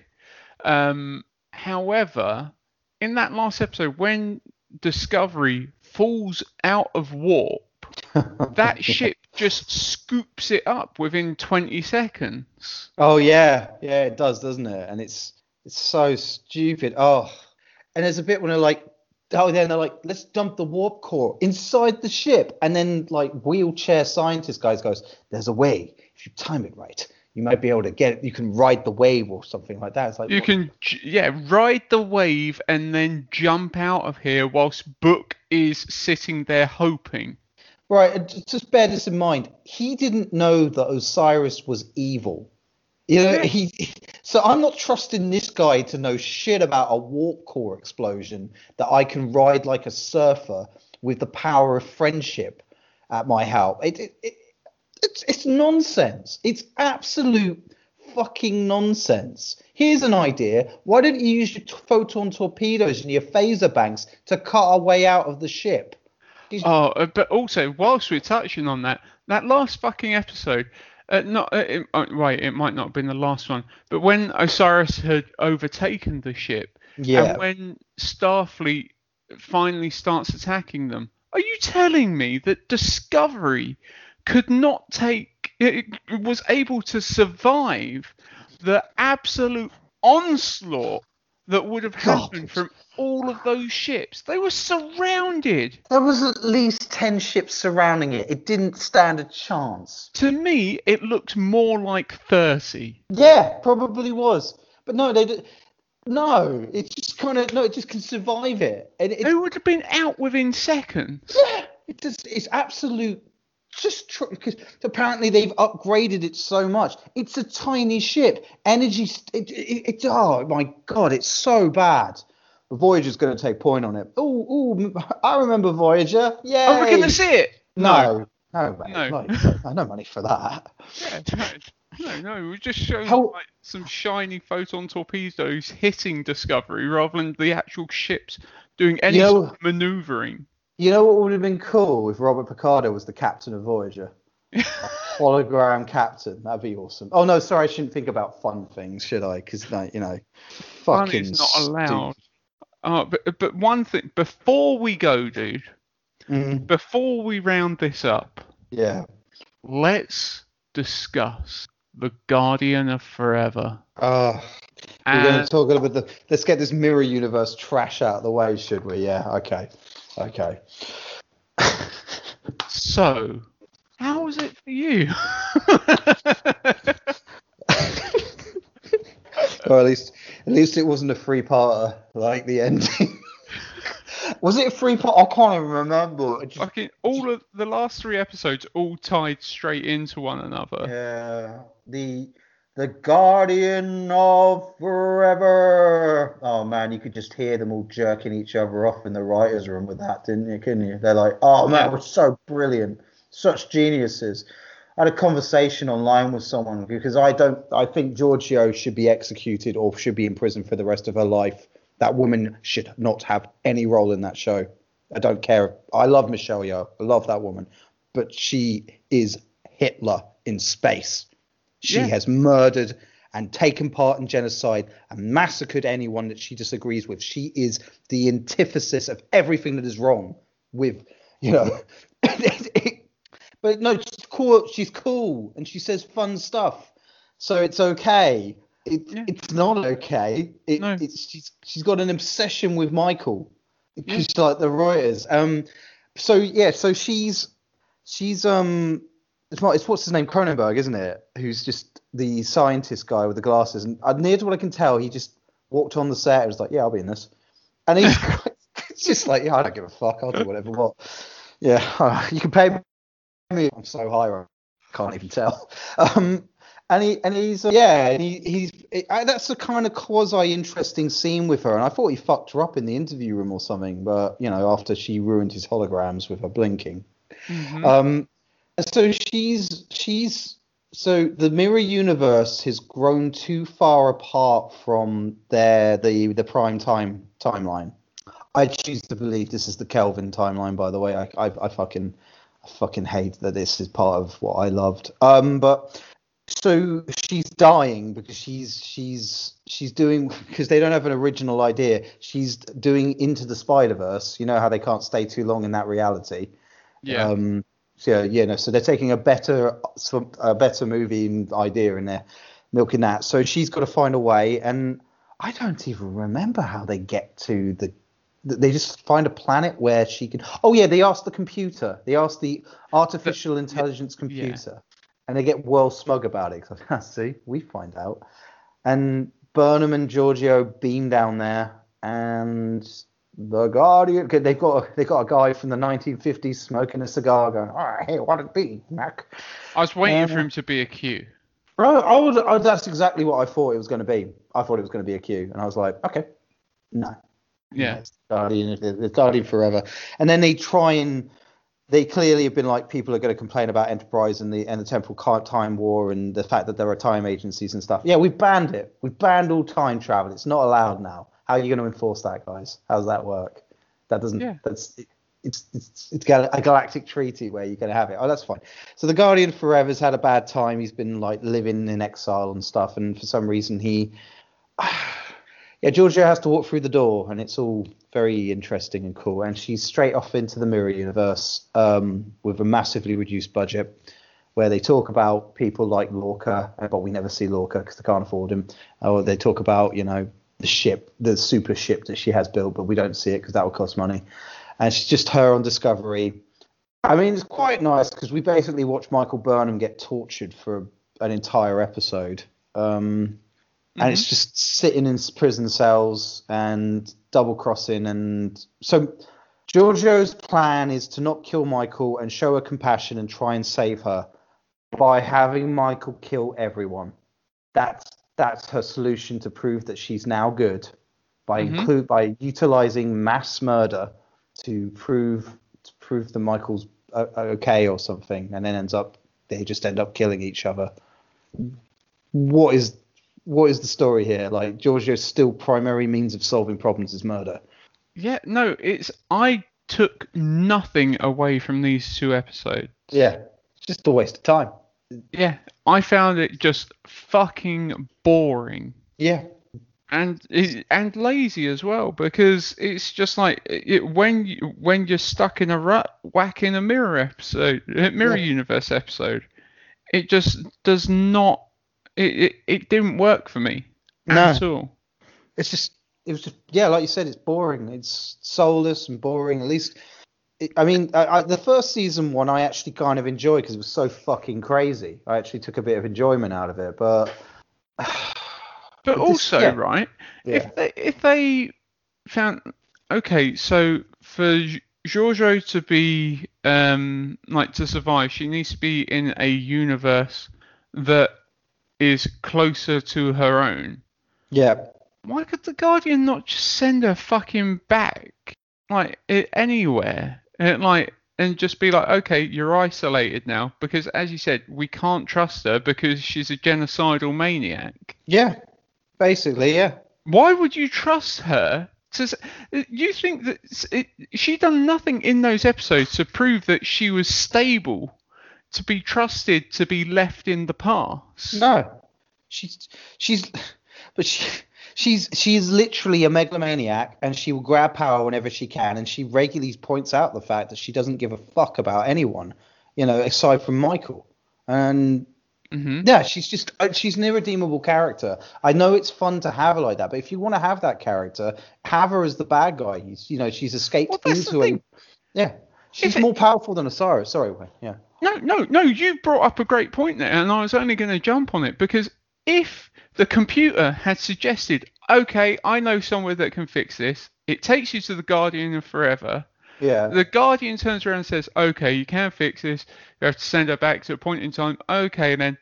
And then you have a situation like City on the Edge of Forever where Michael and whoever else is on the planet and everything else fucking disappears or turns into God knows what else. And then they have to go back in time, have a bottle episode of them going back and having to now kill Michelle Yeoh. Yeah, that's way more interesting, and that's so much better.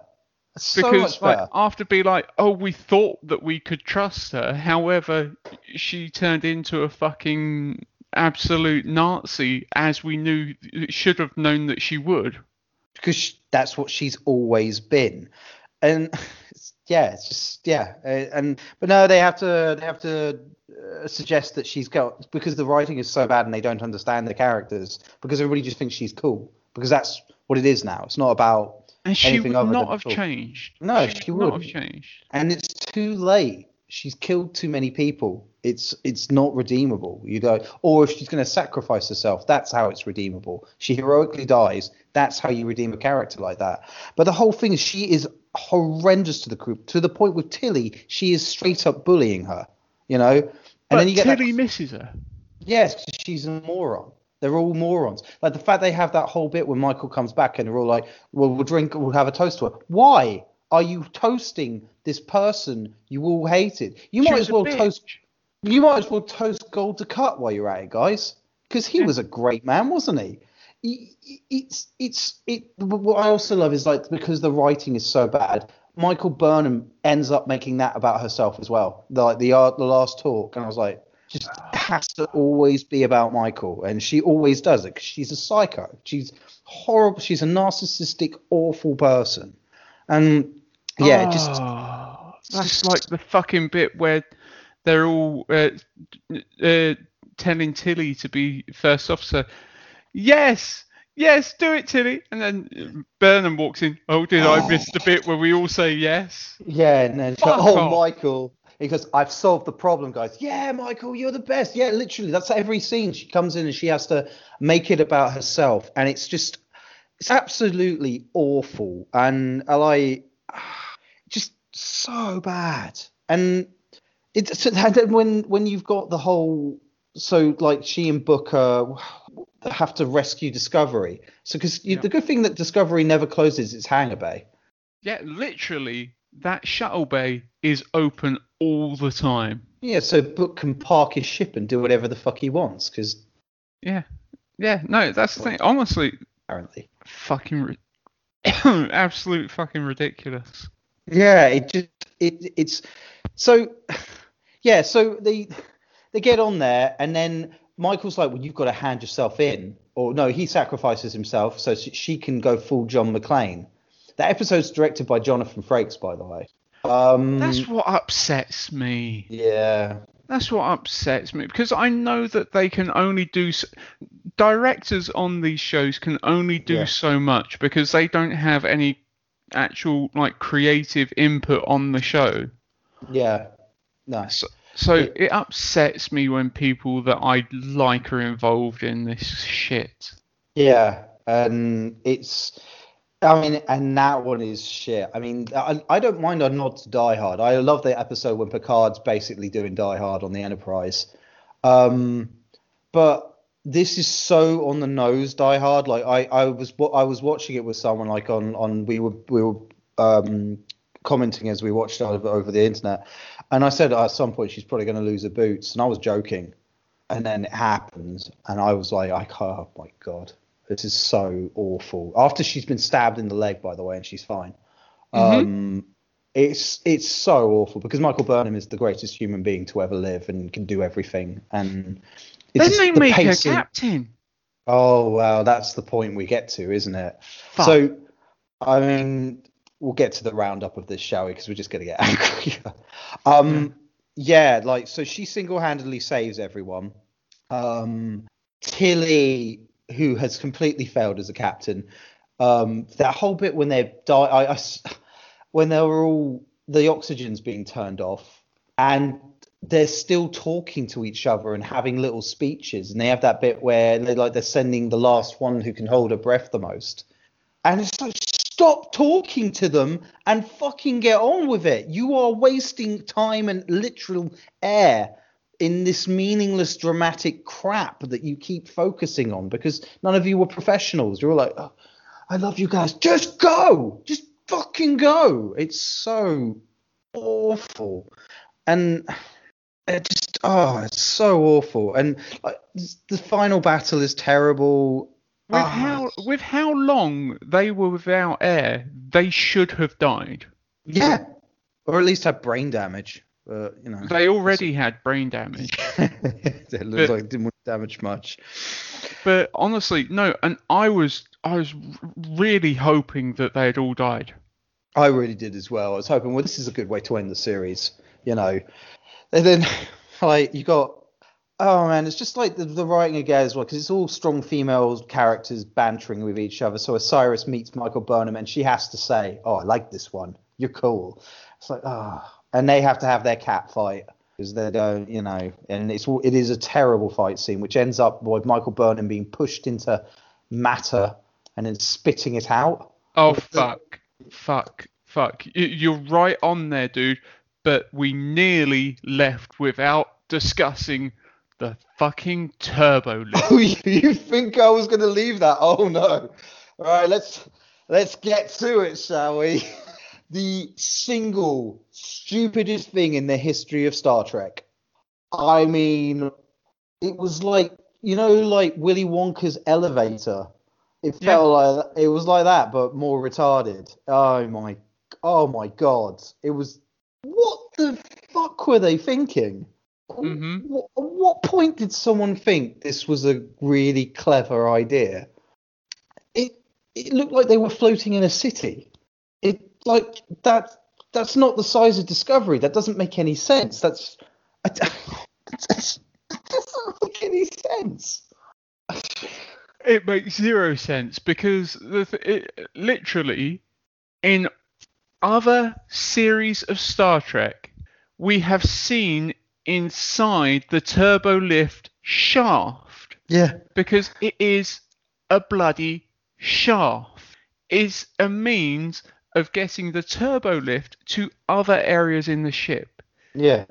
The ship does not contain cavernous spaces of nothing. It's floating around. So bad. But the thing is, those spaces, right? And also, you know how big that space is because that was a bloody long fight, and that turbo lift still never reached its destination. No, it's just going the whole way through. It just, oh my! I couldn't believe what I was watching. I thought it was. I just. At first, I didn't realize what it was. I was like, "Wait, is he teleported somewhere else? Is he in a different location?" But no, he's it's in Discovery. It was terrible, absolutely terrible. I can't believe someone thought that was a good idea. I can't believe that. And they spent money on that as well. I think that's where a bulk of like the budget probably went on over those 3 episodes because they are heavily padded out. Yeah, as he's just beating up men in motorcycle helmets and the other white guy who's the villain. It's just it's terrible, so bad. Mm-hmm. And we discussed it. Like I didn't think they could do a worse spaceship battle than the one that was at the end of season 2, but they found a way. Like that epic battle they did. Also, the Vulcans just turn up, but we don't see Burnham's mom.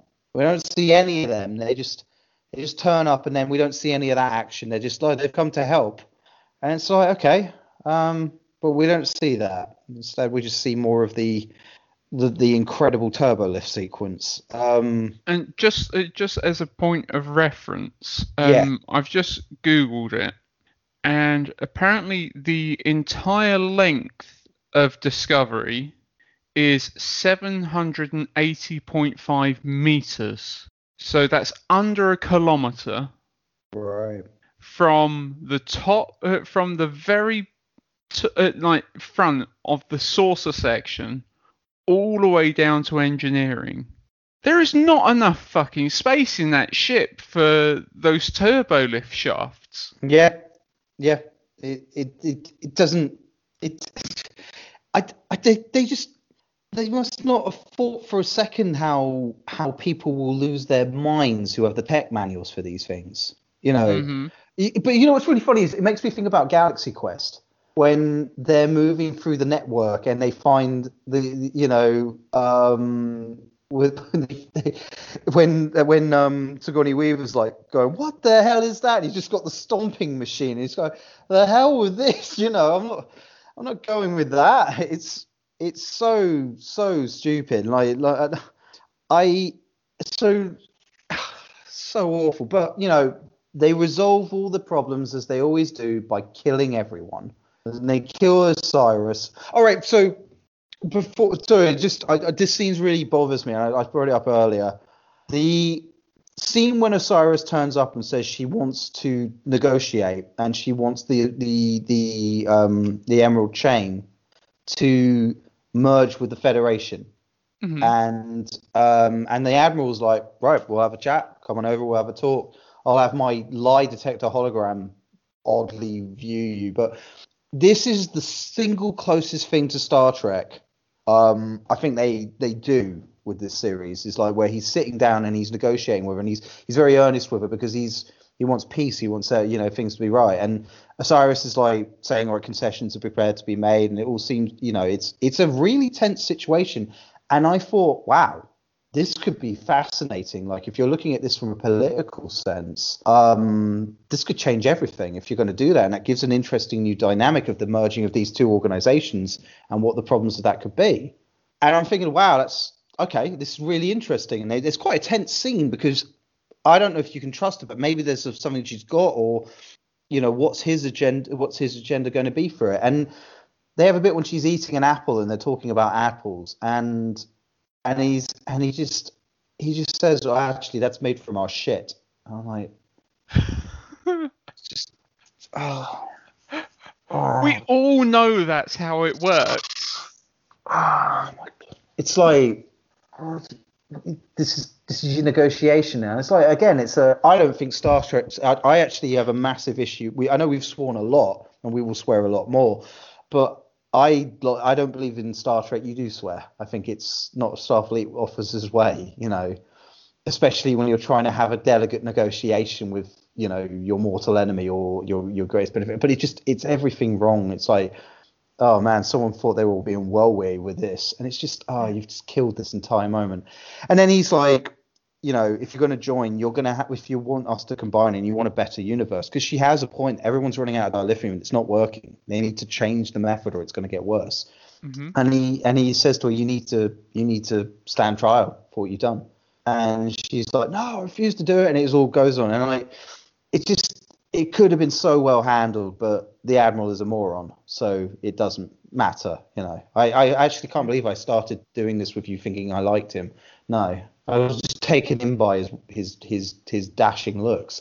And it's just a terrible thing. But at the point when she's killed, so it's basically like the Phantom Menace when Anakin destroys the command ship. So the entire Emerald Chain, it's that rival the Federation with their empire and their supplies and their resources, it just collapses. It's almost like, well, they need to round out the series because we might not be getting a season 4 because, I don't know if that's true. I don't know if the case it is. I've heard many versions of that, but it just all suddenly ends and it's just everything gets resolved. Yeah. And that's pretty much, that's pretty much it. And then they're all like, well, yeah, people are going to start coming back and it's all happy and stuff. And then we have the single worst conversation between the Admiral Varys and what's her name, Burnham. And mm-hmm. Burnham, and it goes with, he's going, your methods work. I know I've always been saying that because you break the rules, you're a problem maker. But no, my daughter doesn't like using numbers when she does maths. She likes to use her own symbols. Well, mate, your daughter's a moron. It's just straight up. I hate to tell you this, mate, but she's an idiot because maths is the universal language. It is the greatest achievement of a sentient species. And it's like, and you're the ranking commander of the Starfleet. Your daughter's a moron, and you should probably get her some decent schooling. But he uses this as like an example of how, she thinks outside the box, and that works for her. It doesn't, mate. She's literally going to struggle with life. You really need to worry about it. No, continue praising Michael Burnham. It's like, you're the best, Michael Burnham. You were always the best, and I'm sorry I didn't realize it right away. Please be captain of Discovery. And it's like, oh my God, it's so bad. Mm-hmm. It's garbage. So like, it's garbage. And now, please, all of you, wear your shit uniforms. Like, the new uniforms are these grey, boring, uninspiring things, and it's, you know, and the Trill is now an officer for some reason. You know, doesn't make the book isn't though, because he's too cool. And it's just, there's a suggestion that Stamets hasn't forgiven Burnham because she actually quite rightly kicked him off the ship so that he couldn't be used to work the spore drive. It's the one time Burnham was 100% right. Yeah, I was about to say, it's one of the only times where she was right in what she was doing. Yeah, absolutely. And he's like, how dare you? My family's out there. And he's like, no, if you're a Starfleet officer, you know, you need to think about the bigger picture. But because you're a terribly written character that works purely in his own self-interest, you know, and Stamets is an awful character. I really dislike him quite intensely. I found all of that stuff where he's getting a surrogate daughter quite awful, just overhanded and bad. It's just that's the only thing they suggest is a kind of loose end. And then there's the final line that she says. Do you remember it, Wayne? Do you remember how wonderful it was? Oh, it was some bollocks. Way to go. Let's fly. Let's fly. I think I just said fuck off. It's just, I think, like, I didn't even hold it. And then they played the original theme music, and then they had the audacity to use a Gene Roddenberry quote.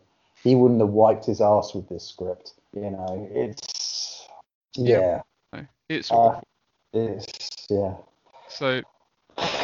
Yeah. I had a great time. I'm truly looking forward to season 4. I'm hoping that there will be even more emotions on display. Possibly some I don't know where you go with it from there. Honestly, this is the first time, right? Because the final 3 episodes I had put off until this past week to watch, until I think it was Friday. So that is like about the 14th or something of January, somewhere around that mark.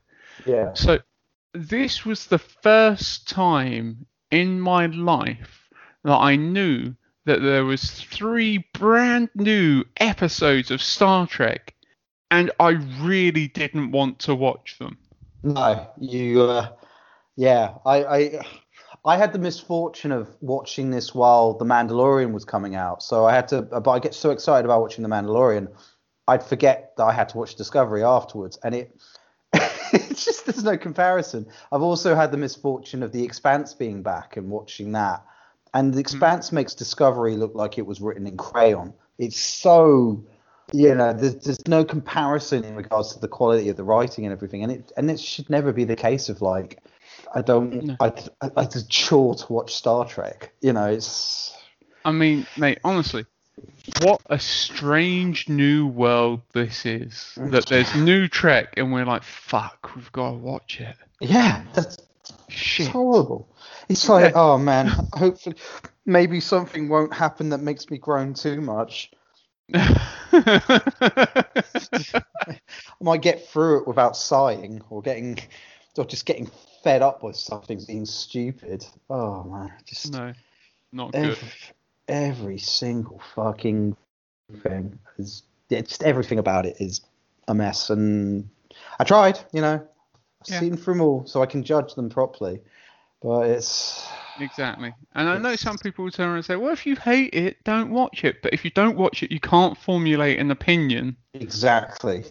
And we are watching with the hope that it will become better. I do genuinely believe that, but I don't believe it will check good enough, to be perfectly honest. And I'm not attacking the cast. I'm like, but the quality of the writing is not frankly good enough. No, you cannot blame the actors. No, because they're working with what they got, and it's garbage. Yeah. And I mean, we met them sort of at the con a while ago, and they seem like really nice people. I've had conversations with members of the cast, and they were really nice people. But it doesn't stop the show being shit. No, it doesn't. And when we do get back to a world where we're going to conventions, I almost don't want them to be there, because I get the impression, and from what I've known before, they are really nice people. However, their show fucking sucks. Yeah.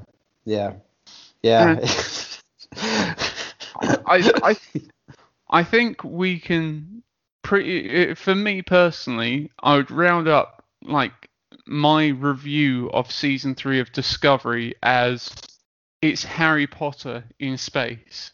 Yeah. But it sucks. Yeah. It is Harry Potter in space. But with just awful. Absolutely awful. Flush the turd down the drain. Yeah. It's not good.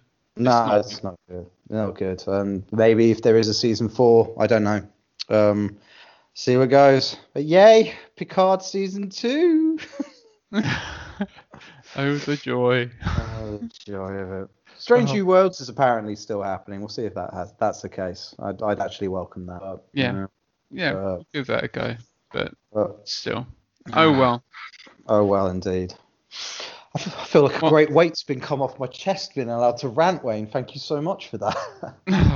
Well, I would have wanted no one else with us to go for it, mate.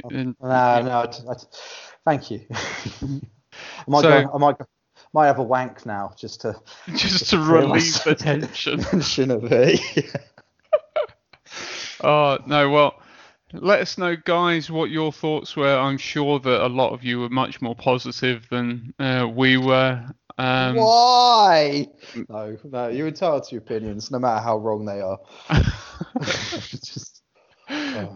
But yeah, let us know your thoughts and your opinions. But thank you very much for listening.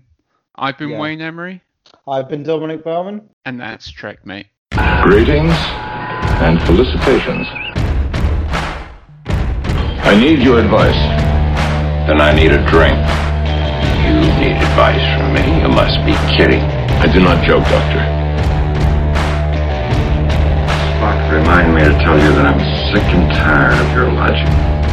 That is the most illogical attitude. Buddy, you're a Vulcan, making eyebrow raising on your face. Gonna be in Starfleet someday. You got green on your face, pointed ears graced, spouting big statistics all over the place. We will Spock you. We will Spock you. Buddy, you're a tall man, thin man, flying in a ship, gonna take the universe one day. You work in space with Captain What's-His-Face, waving tricorders all over the place. We will Spock you. We will Spock you. Buddy, you're a smart man, science man, every 7 years going through Pon Farr that day. You got green in your blood, Kirk's your bud, putting McCoy back into his place. We will Spock you. Sing it! We will Spock you. Everybody, we will Spock you.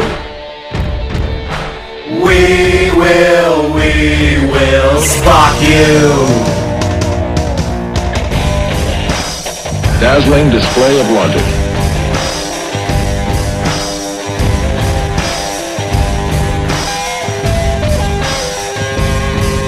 Annihilation, Jim. Total, complete, absolute annihilation.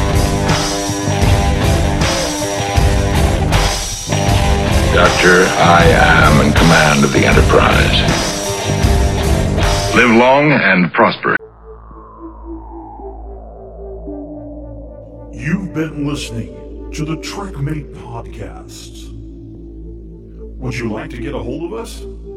Visit trekmate.org.uk and boldly go where no podcast has gone before. Make it so. Prepare to attack. All hands battle station. Don't worry. We will get to the bottom of this.